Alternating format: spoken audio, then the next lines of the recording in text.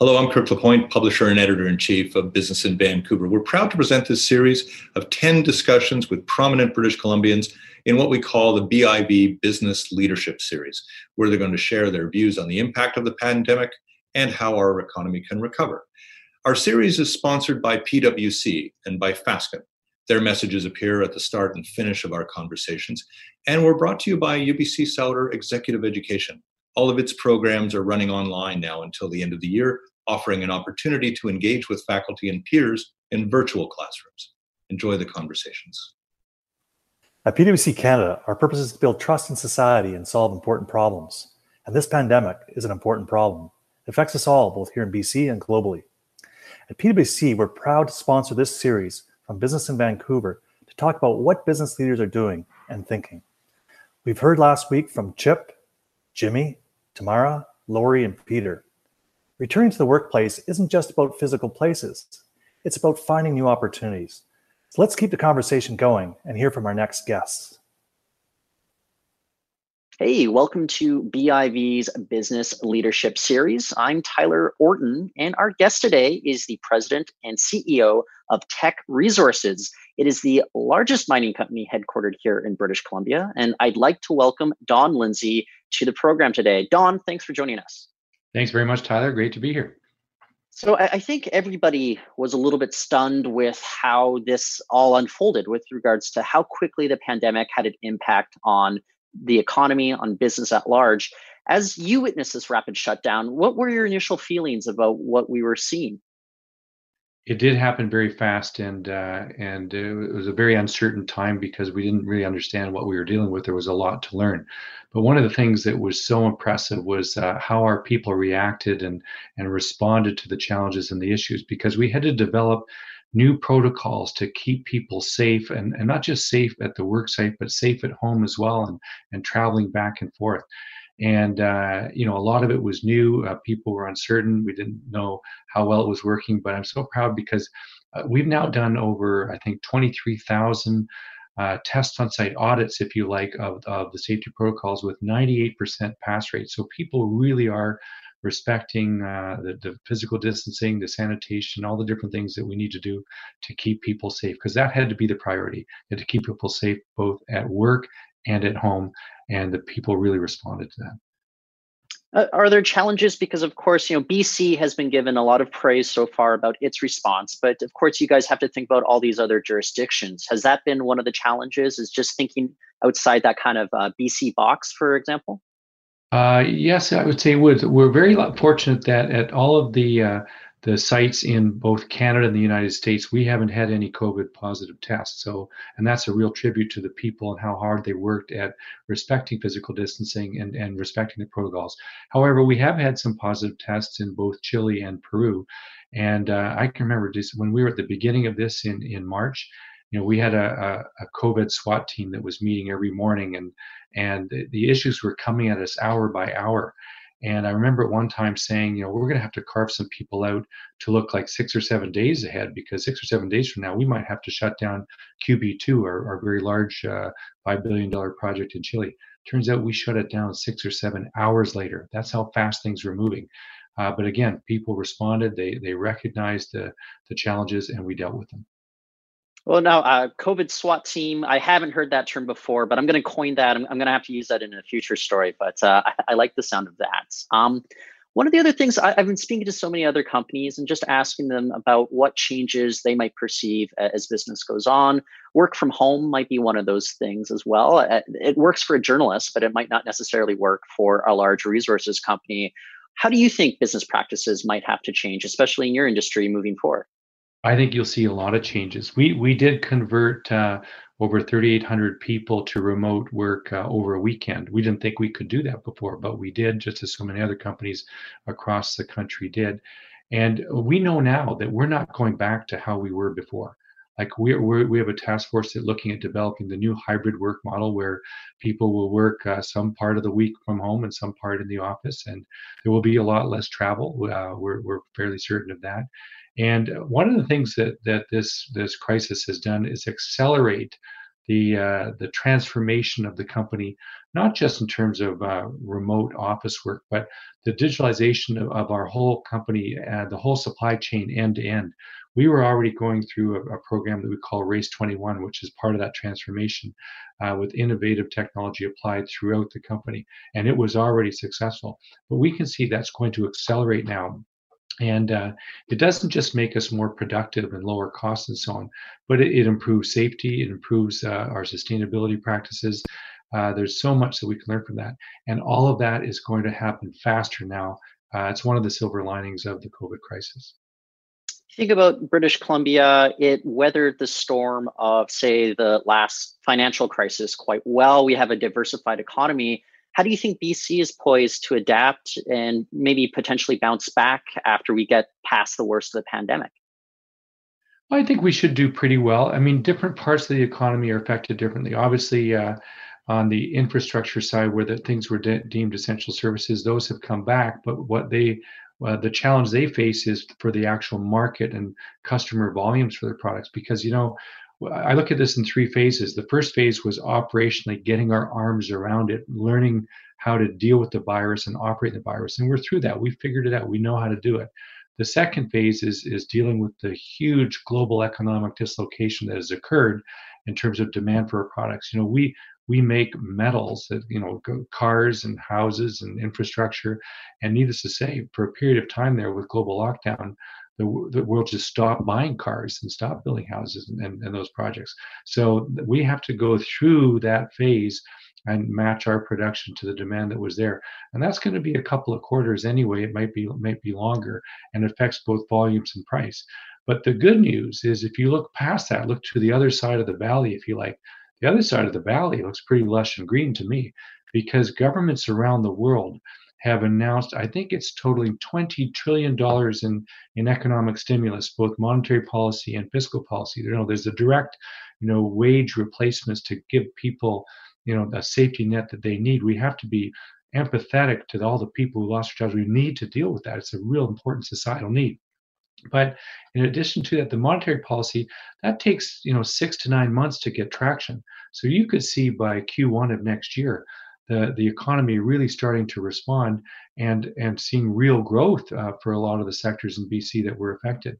And then I don't know about you, but I've watched what's been happening just this last week or so as we've moved into the next phase and opening up the economy. There's pent up demand. People want to get out there. People do want to go to a restaurant or start shopping. So, and they are still reasonably respectful, and we have to keep disciplined on that. But I think that there's a case for optimism that, the world always fixes itself. It always has, it always will. Well, I wonder if that maybe leads me to my next question as well. But do you foresee business opportunities that could arise in the time ahead? Whether it's rethinking, certain overhead costs or just the way that we work. What business opportunities might exist down the road? Well, I do think that we're going to need a lot less office space. That's not great for those who are in commercial real estate and office towers and so on, but there will be other businesses that grow and take up that space. But we as a company certainly will be more efficient in terms of that kind of infrastructure kind of use and resources. And again, we will probably travel less. But in the end, I think that there will be an economic boom across all sorts of sectors, sometimes 3 or 4 quarters out, just related to all this stimulus and all the innovation that's taking place. New companies will form. There's an economic renewal, happens every time. Well, the other thing, for me, I've been working at home. I've always been somebody who prefers to be able to bounce ideas off my colleagues, just that interaction. So I guess I've learned about myself, I can still be productive during the last 2.5 months. I'm wondering, what have you learned about yourself just in the last 2.5 months or so? I would say one thing I've learned is I have a whole new respect for people who work from home. It is so intense. When I'm at the office, I have meetings all day, meeting people, FaceTime, hearing what they've been working on. And I may go into a meeting room, then I may go back to my office, I may go get a sandwich, and I move about here. Here, I'm at my desk and it's click, click, click, click, one meeting, the next one, straight through 11 straight hours. And it's intense. I'm actually in many ways more productive. Many ways, like I'm actually having FaceTime like this on Zoom and Microsoft Teams and WebEx with more people than I could if I was physically in the office. But it's also not quite the same. Like, if you're there with a person in front of you, you'll give them extra time because they work so hard to have that meeting, bring their proposal, whatever it might be. And that part's missing online. And for younger people, as they're working their way up in the early years of their career, they need that mentorship and that interaction with people. It's a big learning. And so as we go forward and design the new hybrid model for working, we're going to have to pay attention to that aspect of it, that human aspect of it. The other thing I'd say about learning we've had here, I'm so happy to say and impressed to say that people have what we call shared their humanity much more. That we've seen people really reach out, caring for others much more than perhaps they were on day to day when we were there face to face. People were thinking about, how's that person doing? I think I'll give them a call. There have been all these Zoom parties of, it could be like class reunions. It could be a bunch of school moms getting together. Beards by Zoom for my buddies on my ice fishing trip, these kind of things. Like a lot of that's been happening where you've actually reconnected with people more than you did before. So it's a new world, and we're going to see a few silver linings, I think. Well, you mentioned that humanity part, and correct me if I'm getting the exact number wrong, but I believe that Tech came out and said that you were going to donate, I think, like 1 million masks in order to help combat this. Why was it important for you and for Tech to come out and just really show that you guys were trying to do the best you could to help everybody across Canada with what's going on right now? Well, in those early weeks, one of the core issues was sanitary equipment and supplies and protection, personal protective equipment. And it was in short supply. China, of course, was well ahead. They've been through their crisis, and in terms of being able to manufacture those things. And of course, the Tech has deep connections to China. It's a major market for us. And so we were able to source them when others might not have been able to source them so quickly. So as part of our program, our COVID response fund, we allocated $20 million to a fund to help support different businesses that have been affected in our communities, to support the communities generally. And as part of that, we were able to source 1.4 million masks, of which we donated 1 million masks to BC Healthcare. And I'm pleased to say that those are here now on the ground, been turned over to PHSA and cleared customs. And so, again, anything that we can do to help people be safe, and especially those frontline workers. And I'm sure you're out there at 7 o'clock every night, as I am, and showing your appreciation because, boy, they've really been there for us. Well, let me leave you off with this. I know lots of meetings ahead, as you mentioned before, but what do you think you miss most about kind of our pre-pandemic life, before we're experiencing this new normal? What do you miss most about that? Look, I do miss the interaction with people.